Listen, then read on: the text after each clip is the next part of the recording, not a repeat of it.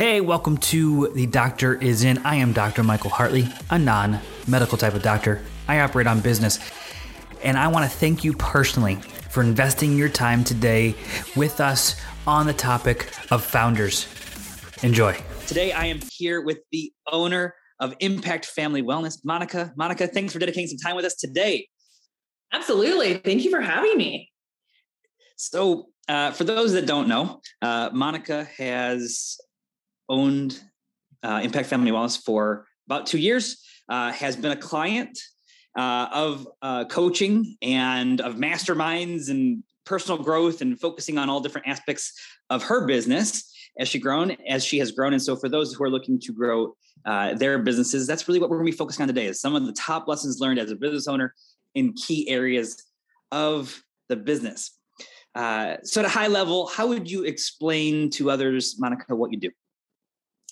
I take care of humans, is the basics. I'm a family nurse practitioner, and I have a membership-based medical office.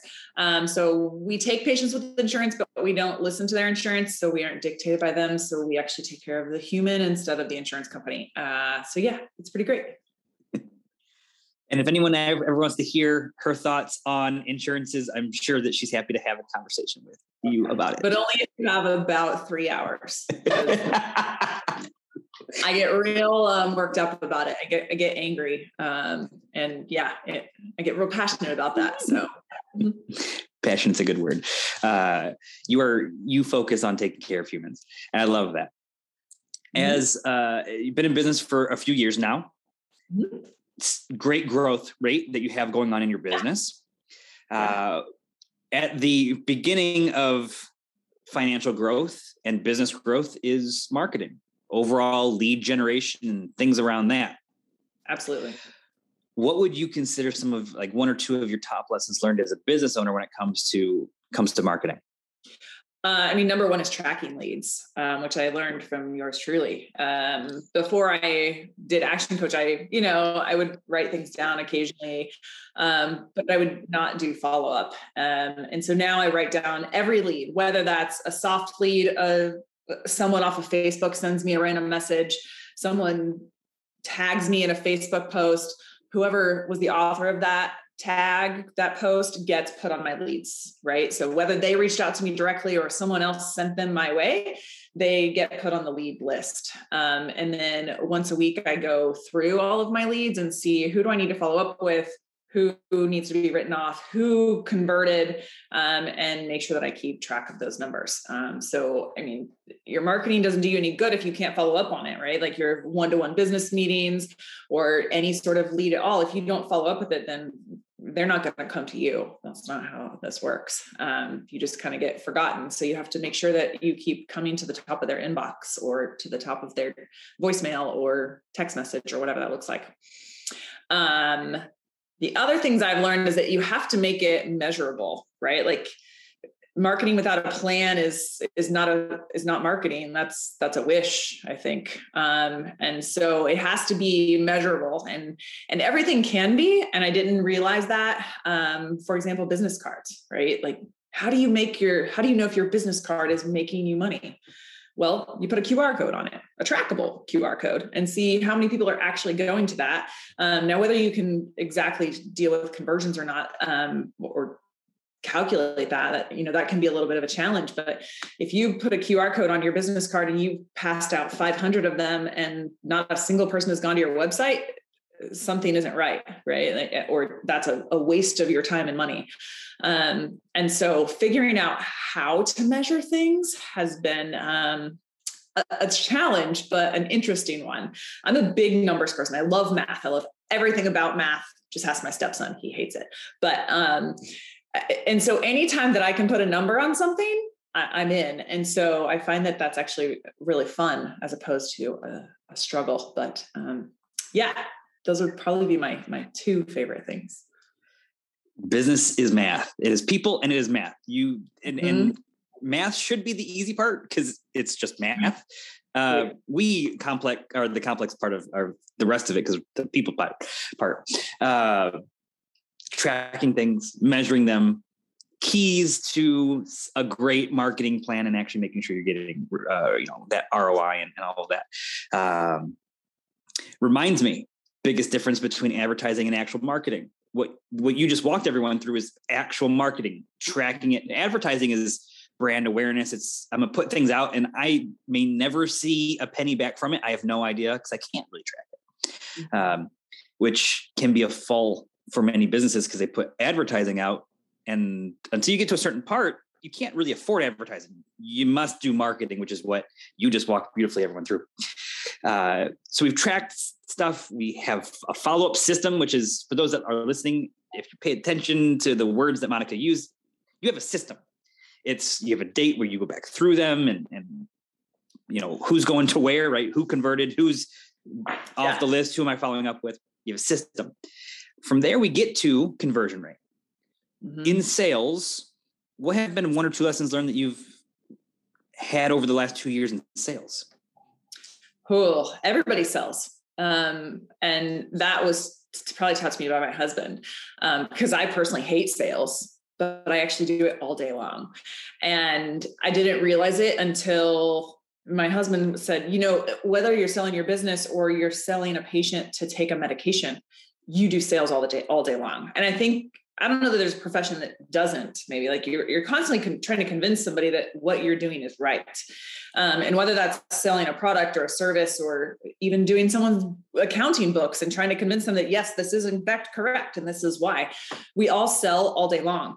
But if you're passionate about what you sell, it doesn't feel like sales. If you hate sales and feel like you're in sales, then you're selling the wrong product. I hate to break to you. Or service, whatever.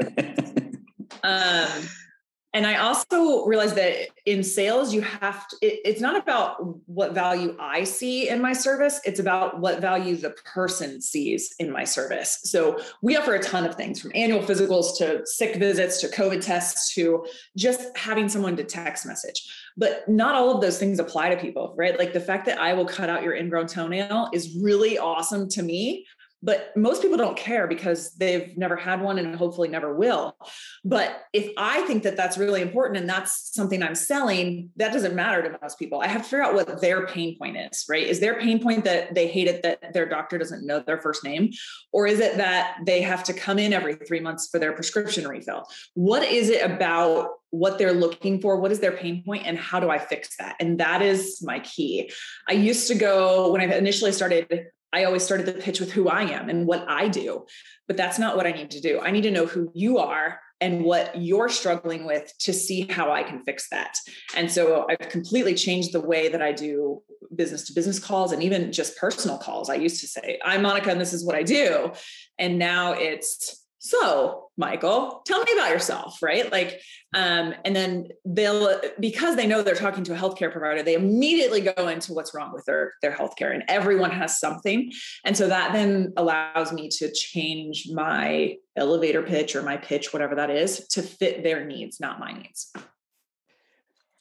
The point that you made at the very beginning, I sell things to my kids every single day. I'm selling to them to eat healthy. I'm selling to them to go make their bed. So I love that concept of, we all do sales. We may not even be selling things for business, just in personal life. I'm selling someone what movie I want to go watch and have them come with me or whatever, right? Same mindset. So I absolutely love everything. It's about the other individual. It is about them. It's about where their discomfort is or pain points are, and how are we solving that problem for them. So we get some leads in place. We convert them. We now have sales in the business. The business starts to grow a bit. And all of a sudden, we need this fun thing called a team. Yep. What lessons learned what top lessons learned have you had over the past couple of years in building out a team? Sure. So actually my next employee starts on Monday. So that's exciting. Team is growing. So I think I'm a little bit blessed in that I hire professionals, right? I hire nurse practitioners. These people have master's degrees in nursing. And my first hire happened to stalk me. She had known who I was and actually reached out to me before I even posted a job. And it actually ended up being a perfect fit. And now she's probably one of my best friends, and our kids get along and everything is good. And my next hire was actually a student of mine. And so I know who she is. I know her personality.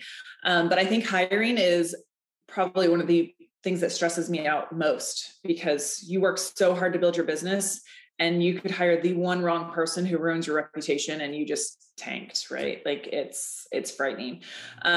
So trying to figure out not only personalities, but how they fit in your culture, I think is huge. And like I said, I'm blessed that I hire nurse practitioners, because for the most part, nurses are compassionate, genuine, empathetic people. You don't go into nursing if you don't care about people. But then it's also my job to make sure that I take care of them so that they take care of my patients and my business. Right. And so especially when I first started that hiring process, I was like, what would I want my offer letter to look like? Right. Like if I was going to be the one being offered this job, what do I think is reasonable? And I wanted to make sure that was very attractive. And then I've also recalled all the bosses in the world that were jerks to me, that I didn't like, whatever that was, that they treated me, however that was. And I have vowed to never do that. Because I feel like if you have a good relationship with your employees, they aren't going to screw you over, right? Like it's just like malpractice. You only get sued in medicine if your patients don't like you. And so, I think I probably am a little bit different in that team building, and that I have been blessed to be able to hire high level people. And there's a shortage of nurse practitioners. So there's tons of them. I have tons to choose from. So that really hasn't been a struggle for me, honestly. But making sure that I'm putting the right people in the right place at the right time. Now, that's probably one place that I've struggled. So we're bringing on our new provider, and we base that off of projections from, May. And then May was a terrible month for us. I don't know what happened, but apparently nobody wanted healthcare. And that's going to happen, right? You're going to have your ups and downs. So we're probably bringing our new hire on maybe a month or two early. But I also feel like it's going to demand some competition between my providers to build their panels. So I actually think it's gonna work out.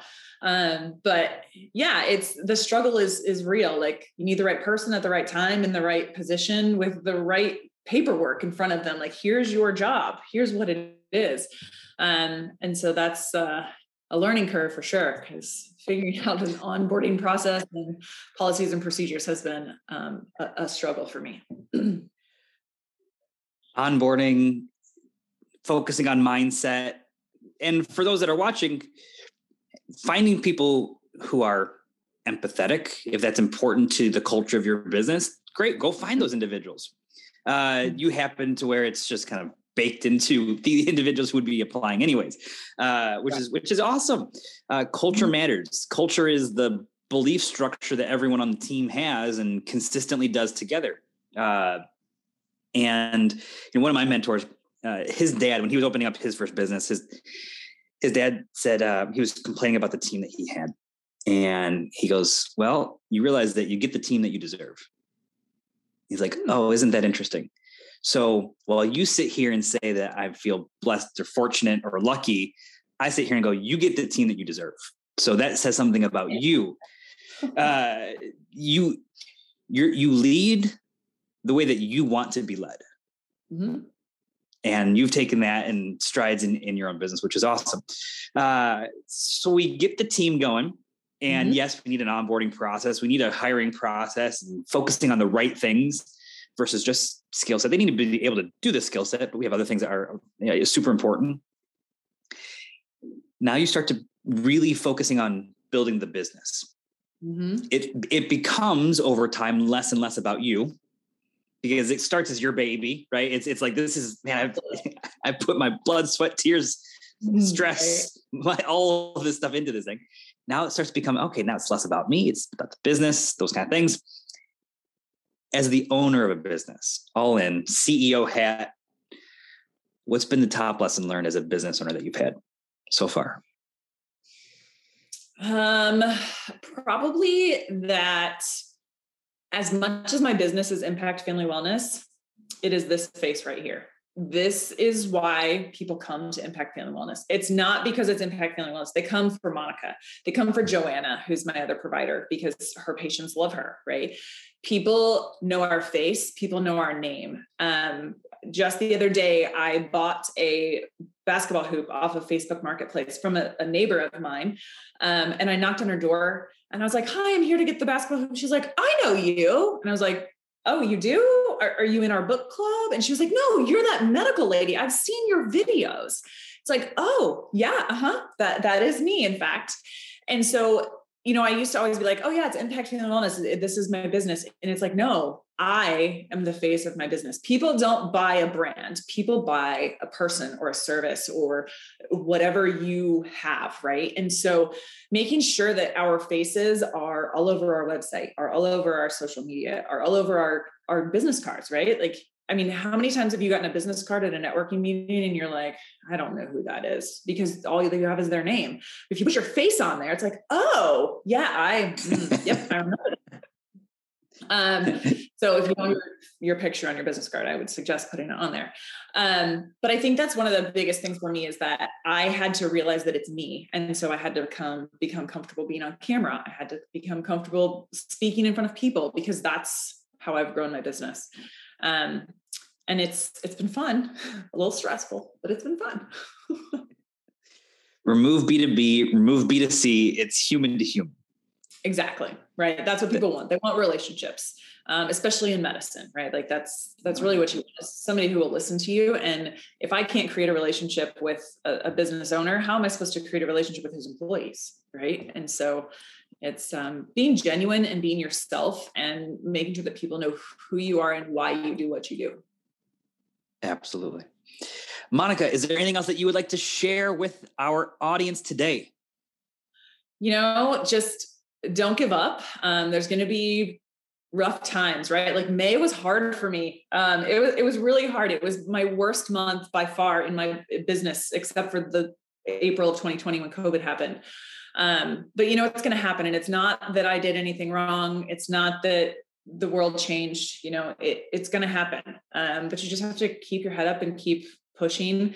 We count our success on net patients. And so I focus so much on that, but then it's like, wait, no, we take care of 700 people in a little over 2 years. We take care of 700 people who adore us and love us and are probably the healthiest they've ever been.